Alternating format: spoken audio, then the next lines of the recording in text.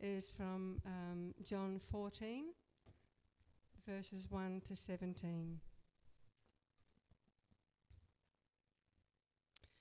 Don't let your heart be troubled. Believe in God. Believe also in me. In my Father's house are many rooms. If it were not so, would I have told you that I'm going to prepare a place for you?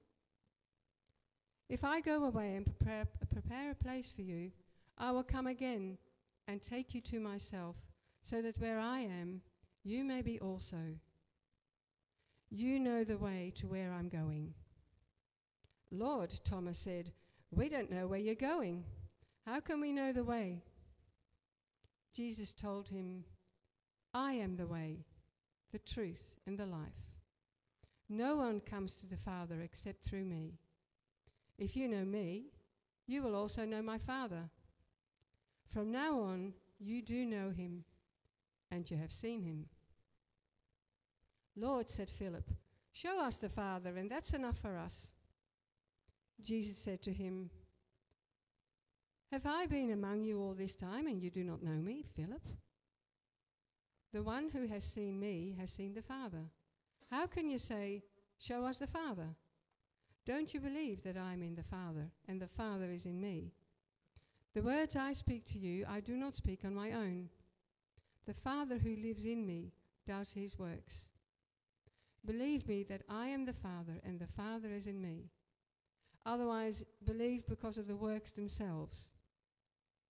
Truly, I tell you, the one who believes in me will also do the works that I do, and he will do even greater works than these, because I'm going to the Father. Whatever you ask in my name, I will do it, so that the Father may be glorified in the Son. If you ask me anything in my name, I will do it.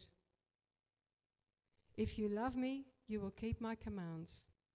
And I will ask the Father, and he will give you another counselor to be with you forever. He is the Spirit of truth. The world is unable to receive him because it doesn't see him or know him. But you do know him, because he remains with you and will be with you. This is the word of the Lord.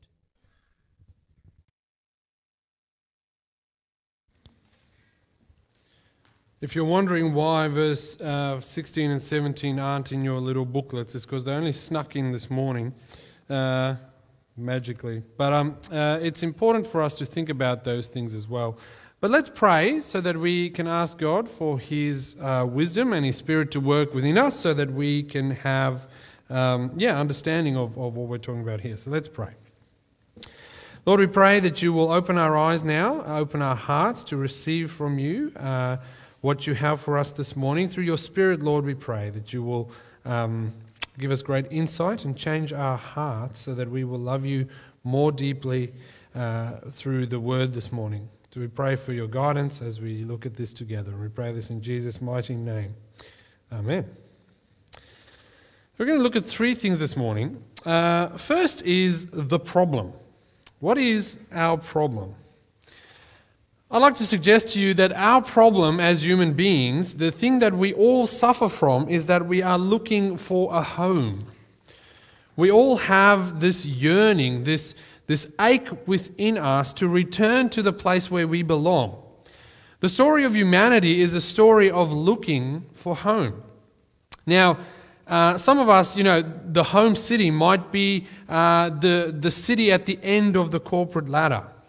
You enter this journey as an intern and you walk the road and you can see your home as you get promoted to manager, and you'll see how much better life will be, how much more interesting life will be when you get that role. The pay will be more, the responsibility will be more, the work will be more interesting than the data entry you're doing now. The power and respect will be greater. And so we devote ourselves to the journey, to the road, to promotion, and our eyes never leaving quite the city, the manager's city, where we think we will find our happiness and peace. And then after a while of hard work and dedication, sweating on the road, we get to the city. And for a while, we rather like living there. The work is interesting, the money is good, the respect is lovely, The people value your opinion, and that's great, and you like your neighbors, and for a little while you feel at home. But then one day, not long after we've settled into our new spiritual home, we look up, and there in the distance we see the next city beckoning us onward, calling us kind of like a siren in the seas. Now that city has a bigger office, a corner office. The lights are more shiny. The budget there has a greater surplus. Other more influential people live there too. And what we realize at that moment is actually that's what we've been looking for the whole time. That's actually what we've been working towards, journeying towards. And this manager city where we're living right now is really just a stop on the road to that city. Deep in our soul, we get the sense that we were meant to play tennis on those tennis courts, not the shabby ones of Managerland. And so we set out on the journey to that senior leadership city. And eventually you might even get there. And then when you get there, the same thing happens. What feels like home soon loses its homeliness. And we notice a better city on a different journey. And the next destination in the horizon calls us on. There is always another place, always another home to be found, another destination that beckons us with the promise that once you get here, you will finally find rest. We are all people looking for a home, and most of us live in that world. We walk from one signpost to the next, looking for that next thing that will make us happy. The landscape may change, but the pattern remains the same. The landscape might be the corporate world, as we've talked about. Or the landscape might be relationships with other people, hoping to find that one person who will finally make you happy and feel at home, moving from person to person until they ultimately disappoint you, as they inevitably do.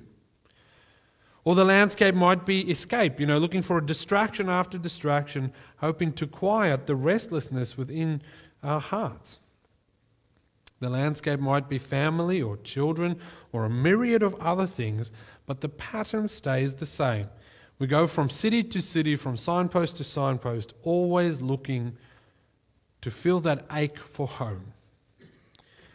Now we deal with this in a bunch of different ways. Number one is to follow the road, thinking that eventually we will finally get that thing that gives us this ultimate happiness.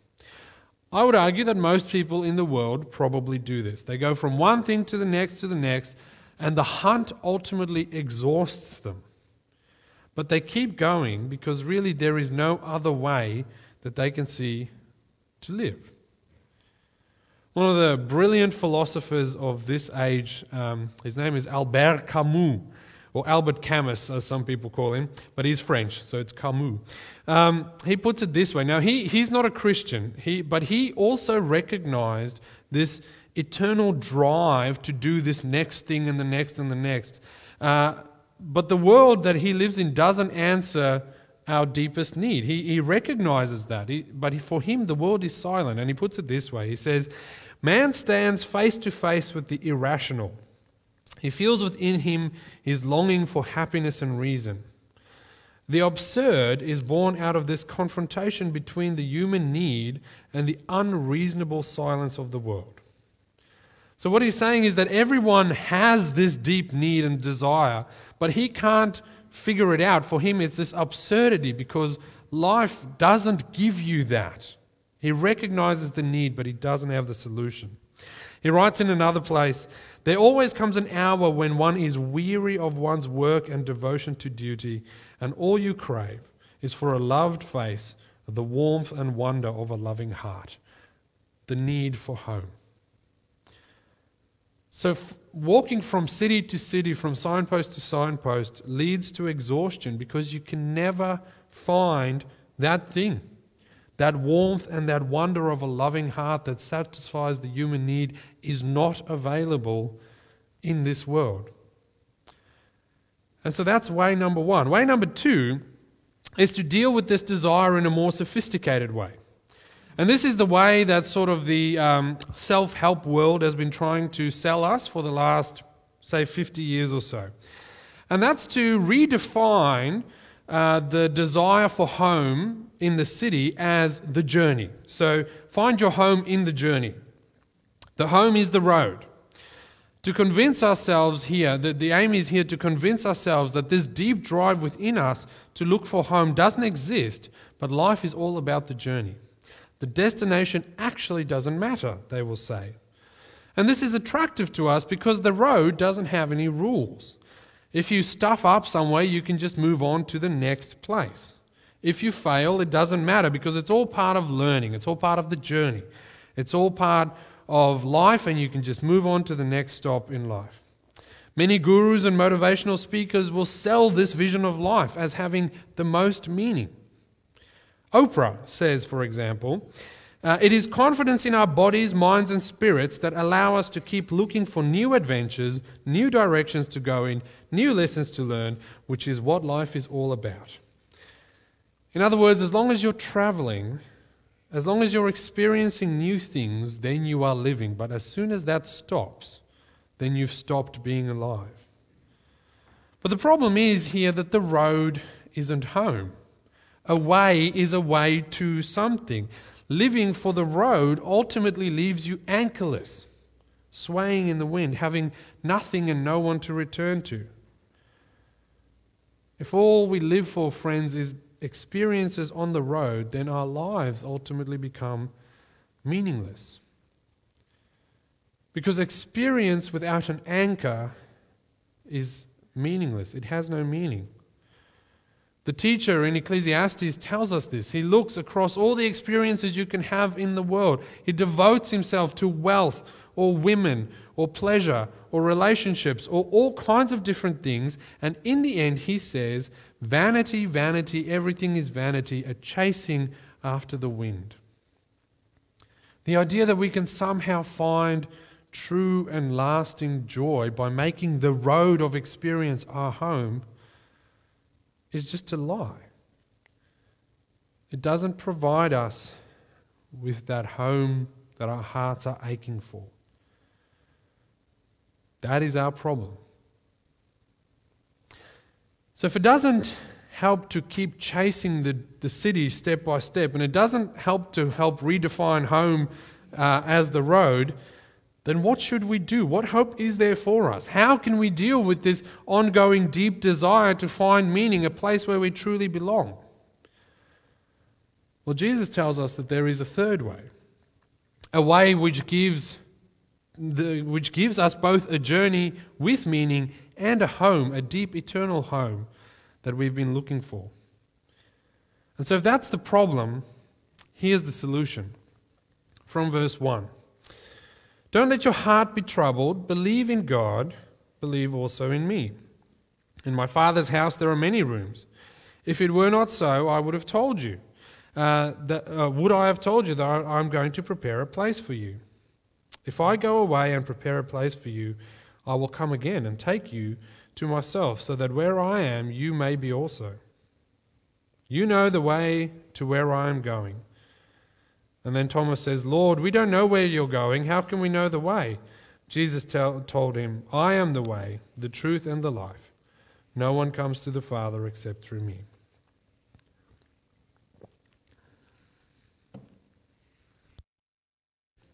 So Jesus gives us an answer to this existential angst we feel, this need to find a home. He says of himself, I am the way, the truth, and the life. Now, notice that Jesus is making an incredible claim here. He's sitting with his disciples in what in theological circles we call the upper room discourse. Now, this is the part of the story where Jesus is on his way, is just about to go to the cross. This is just before his crucifixion. Judas has left already. He's left the Last Supper. He's gone to betray Jesus. And so here Jesus is giving his disciples the last bit of teaching and training, the last bit of radical training he can give them before he dies. These are the last things that he says. And so with all things that are the last words of someone, they have this special weight. You know, if you're sitting next to someone who's about to die, and they want to tell you something that's on their heart, you take those words seriously. It's like a parent talking to a child just before they know the end is coming. The words carry extreme weight. And the weighty words that Jesus wants his disciples to have and understand is that he is the way, the truth, and the life. Now, what does he mean by this? Jesus means that he is the one who answers this deep longing for home. He has the answer to this existential angst question. He simultaneously is both pointing out the reasons we have this deep desire to find home and the solution to the problem. Firstly, when Jesus says he's the way, he's saying he's the way back to God the Father. He's the way to eternal life. He's referencing the fact that human relationship, like our relationship with God, is broken. That we've all been separated from God because of our sin. You know, we were created to walk and talk with God in the cool of the day, but instead we just want to hide from Him because of our sin and brokenness. And in fact, God ensures that there is this gap for our own good, that He doesn't destroy us as soon as He sees us. One of the very first things that God does, for example, in Genesis chapter 3, just after the fall of sin, we read this in verse 24. So this is God. He drove out the man and stationed cherubim and the flaming whirling sword east of the Garden of Eden to guard their way to the tree of life. There is this separation between us and God. We have this deep longing to be here with God, but we're cut off from it because of our sin. And Jesus says, I am the way. You can get back here. You can get back in a relationship with God. You can come back into that walking and talking type relationship with God that we crave. How? Through Christ. Jesus says, I am the way. But He's not only the way, He's also the truth. Jesus here means that He is a true representation of God. He is the revelation of God to humanity. Now, Jesus shows us, He says, who God the Father is. That's why He says, if you know me, you know my Father. There's no hidden signpost here. He's not like one of those cities that you devote yourself to, ultimately to have to go to the next one. He actually points us not to the next city, but to Himself, because that is, His character is the same as the character of God. He doesn't just give us a promise of life, He actually gives us life. Jesus says, if you know Him, you know the Father. He is not just some stop on the journey, a hotel at which you overnight at. He is the destination. In a very real sense, He is the true answer that your heart has been looking for since the day you were born. And He shows us what the kingdom looks like and what life is supposed to look like. He is God's word and God's good news to the world. And in a very real sense, when Jesus goes to the cross, in His death and resurrection, He is God's message to the world saying, if you believe in this, then you are welcome home. So we need Jesus' truth. Because we live in a world that is dominated by the lies of the enemy, by Satan's lies. Do you remember how the grand story we find ourselves in begins? The serpent comes to Adam and Eve and he says, did God really say? He wants them to doubt God's words as a lie. And we've been believing lies about who God is and about where we can find happiness and about what we should desire and shouldn't desire in life since the very beginning. But we need the truth of Christ to show us the fact that He is the way. Because this is what Satan wants for you. He wants you to keep looking for the next city. To keep trying to find a spiritual home that doesn't actually provide you rest.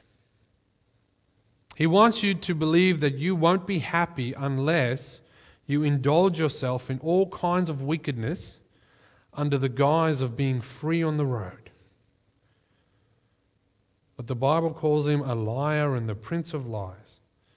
And he wants you to believe that Jesus isn't really the way, or that he isn't really the only way to get to God. You know, you need good works, or you can get to God through other means. Every religion is just another way up the God mountain. These are the lies the devil wants you to believe. But Jesus says, I am the way, I am the truth, and I am the life.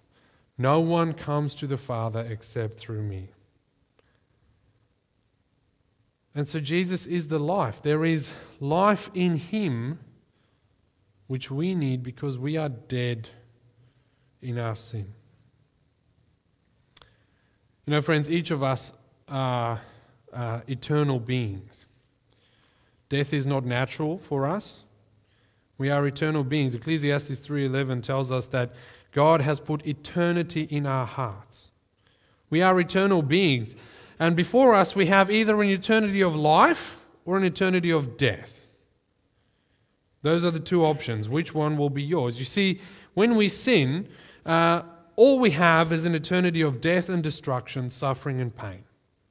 That's the payment for sin. That's the wages of sin is death. And I don't want that. Maybe you do, but I don't. So we need someone to save us from this eternity. We need Jesus to come and transfer us out of this eternal dying into a life of eternal death. And that's exactly what happens on the cross. Every person who believes in Jesus, for every person who trusts in him, he takes our punishment, our eternal damnation, he takes it on himself and instead says, here is my perfect life. Now go and stand before God the Father and do so with confidence, because he will judge you according to my life, says Jesus, my perfect life. You have nothing to fear. Eternal life will be yours. So Jesus is the life for us eternally. And so how do we get access to that? How does this eternal life become ours? Well, Jesus himself gives us the answer in this passage. Don't let your hearts be troubled. Believe in God, believe also in me. When that is us, he is there preparing a room, a house, a place for us to live, a home, an eternal home. Trust or faith or belief in Jesus is the instrument by which God applies the benefits of Jesus' life to us. When you trust in Christ, when you believe in him, when you believe that he took your sin on himself, he died in your place, when you believe that, you are saved and he gives you his life. And you know what, friends? This gives you an eternal home. Jesus promises here for all believers everywhere an eternal home where we no longer have to wander through life as sojourners trying to find the place that will soothe the ache in our hearts. Directly after this, Jesus says, if you believe in me, he tells us what the result of our faith will be. In my Father's house there are many rooms. If it were not so, would I have told you that I'm going to prepare a place for you? Jesus says, I'm going home to make some space for you. And if you trust in Christ, then that's true of you as well. You and I, friends, don't need to wander anymore. If we believe in Jesus, we don't have to chase after one neon-lit city after another or delude ourselves into thinking that happiness will be found on the road, because we already have a home. Jesus has made that home ready for us. But in having found a home, by having had the ache in our hearts quieted and stilled, Jesus redirects our lives and gives us work to do. So the problem is that we want a home. The solution is Christ, but then he gives us work to do. So let's spend a couple of minutes just briefly thinking about the work. From verse 12. Jesus says, "Truly, I tell you, that the one who believes in me will also do the works that I do, and he will do even greater works than these, because I'm going to the Father." Now, I want to admit straight up, that is tricky. That is a tricky part of Scripture. Someone who just shut those doors, that would be swell. Thanks, Mia. Now, I have to admit that this is a tricky part of Scripture because I don't know about you, but I believe in Jesus and I have yet to walk on water or calm a storm or raise someone from the dead. Maybe you're different, but my life as a Christian hasn't been marked by those experiences. So what then does Jesus mean when he says, if you believe in him, you will do the works that he does. In fact, you will do even greater works than what he has done because he's going to the Father. Now, various people interpret this passage in various different ways, but I actually think that when you think about this passage in the broad, big picture scheme of what the Bible is saying, the big picture story we've been following and exploring, it's actually relatively simple. So let me rewind the clock a little bit, because we need to think about what happens to earth when Adam and Eve sin.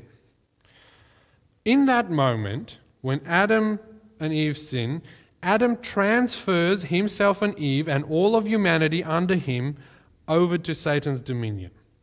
Okay, so he says, here Satan is control over the whole earth for you. You rule over it. I was supposed to be the ruler of the earth, the one to subdue it, but that is now yours. So Adam and Eve place themselves under Satan's authority.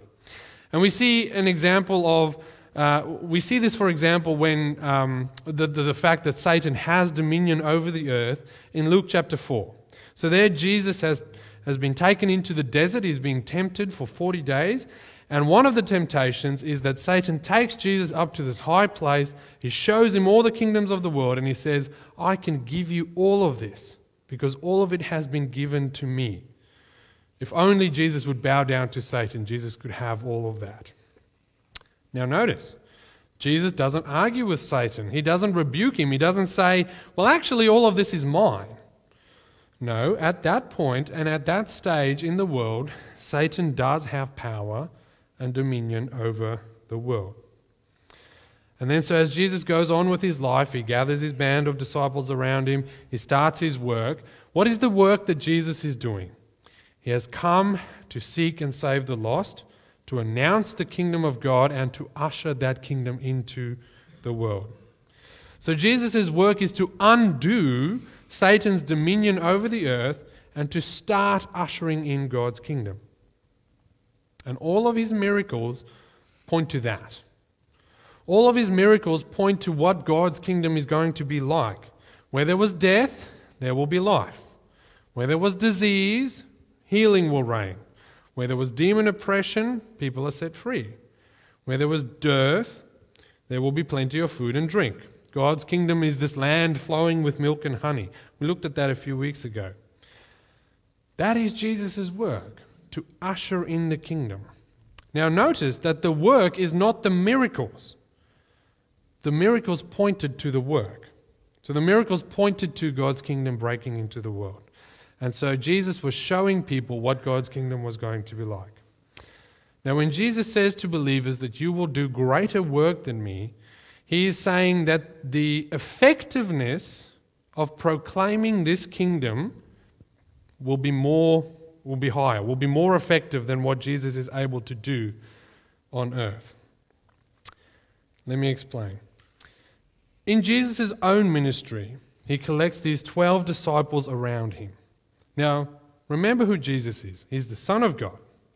He has these people walking with him for 3-4 years, being taught by him every day, seeing miracles left, right, and center, being instructed by the best teacher in the whole universe, and their faith is as flaky as anything. When it comes to the crucifixion, not even Jesus' 12 stayed with him. In a sense, Jesus could not even fully convert their own hearts. But then what happens afterwards is that the Holy Spirit comes at Pentecost. And what happens directly after that? Simon Peter, the one who deserts Jesus, denies him 3 times. He gets up to preach. He preaches one sermon, and 3,000 people are saved in that moment. Why? Because Satan's power over the earth has been broken. Jesus has wrestled back dominion over the world. That doesn't mean that Satan's not still active or that his people are not still active on the earth. But who owns the earth? Jesus does. He is the King of Kings and the Lord of Lords. And so when Jesus says you will do greater works than he, ushering in the kingdom, proclaiming the good news, coming to seek and save the lost, that's what he means. We can share the gospel with confidence because the Holy Spirit has come. And in this passage that follows, the next couple of verses, Jesus explains then how the Holy Spirit is going to work. But we don't have time to deal with that. And so the problem is we want a home. The solution is that Christ is the way, the truth, and the life. And the work he gives us then is to point other people to him, which you and I can do with confidence because the Holy Spirit has come and he lives in our hearts. So friends, having found your home in Christ, you are called to share Jesus with those around him, to announce the kingdom, to be part of the work which Jesus began all those years ago. So abandon the road that promises to fulfill you through experiences. Abandon this hunt for a new spiritual home because you have one in Christ. He's gone to heaven to prepare it for you. That's done. And having found your home in Christ, commit yourselves to this greater work that he is calling you to, because the harvest is plentiful, but the workers are few. Having found your home in Christ, become his worker. Amen. Let's pray.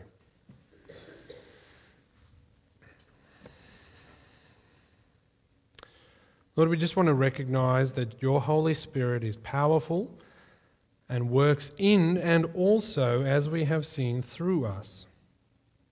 What a gift to be on this side of the cross, where you have wrestled away the power from Satan, where you have broken his dominion, and you have transferred us from the kingdom of darkness and into the kingdom of light. Oh Lord, we thank you. Now we pray that you, through your Holy Spirit, will so align our hearts to yours that we too will live a life of announcing your kingdom. We pray this in Jesus' mighty name. Amen.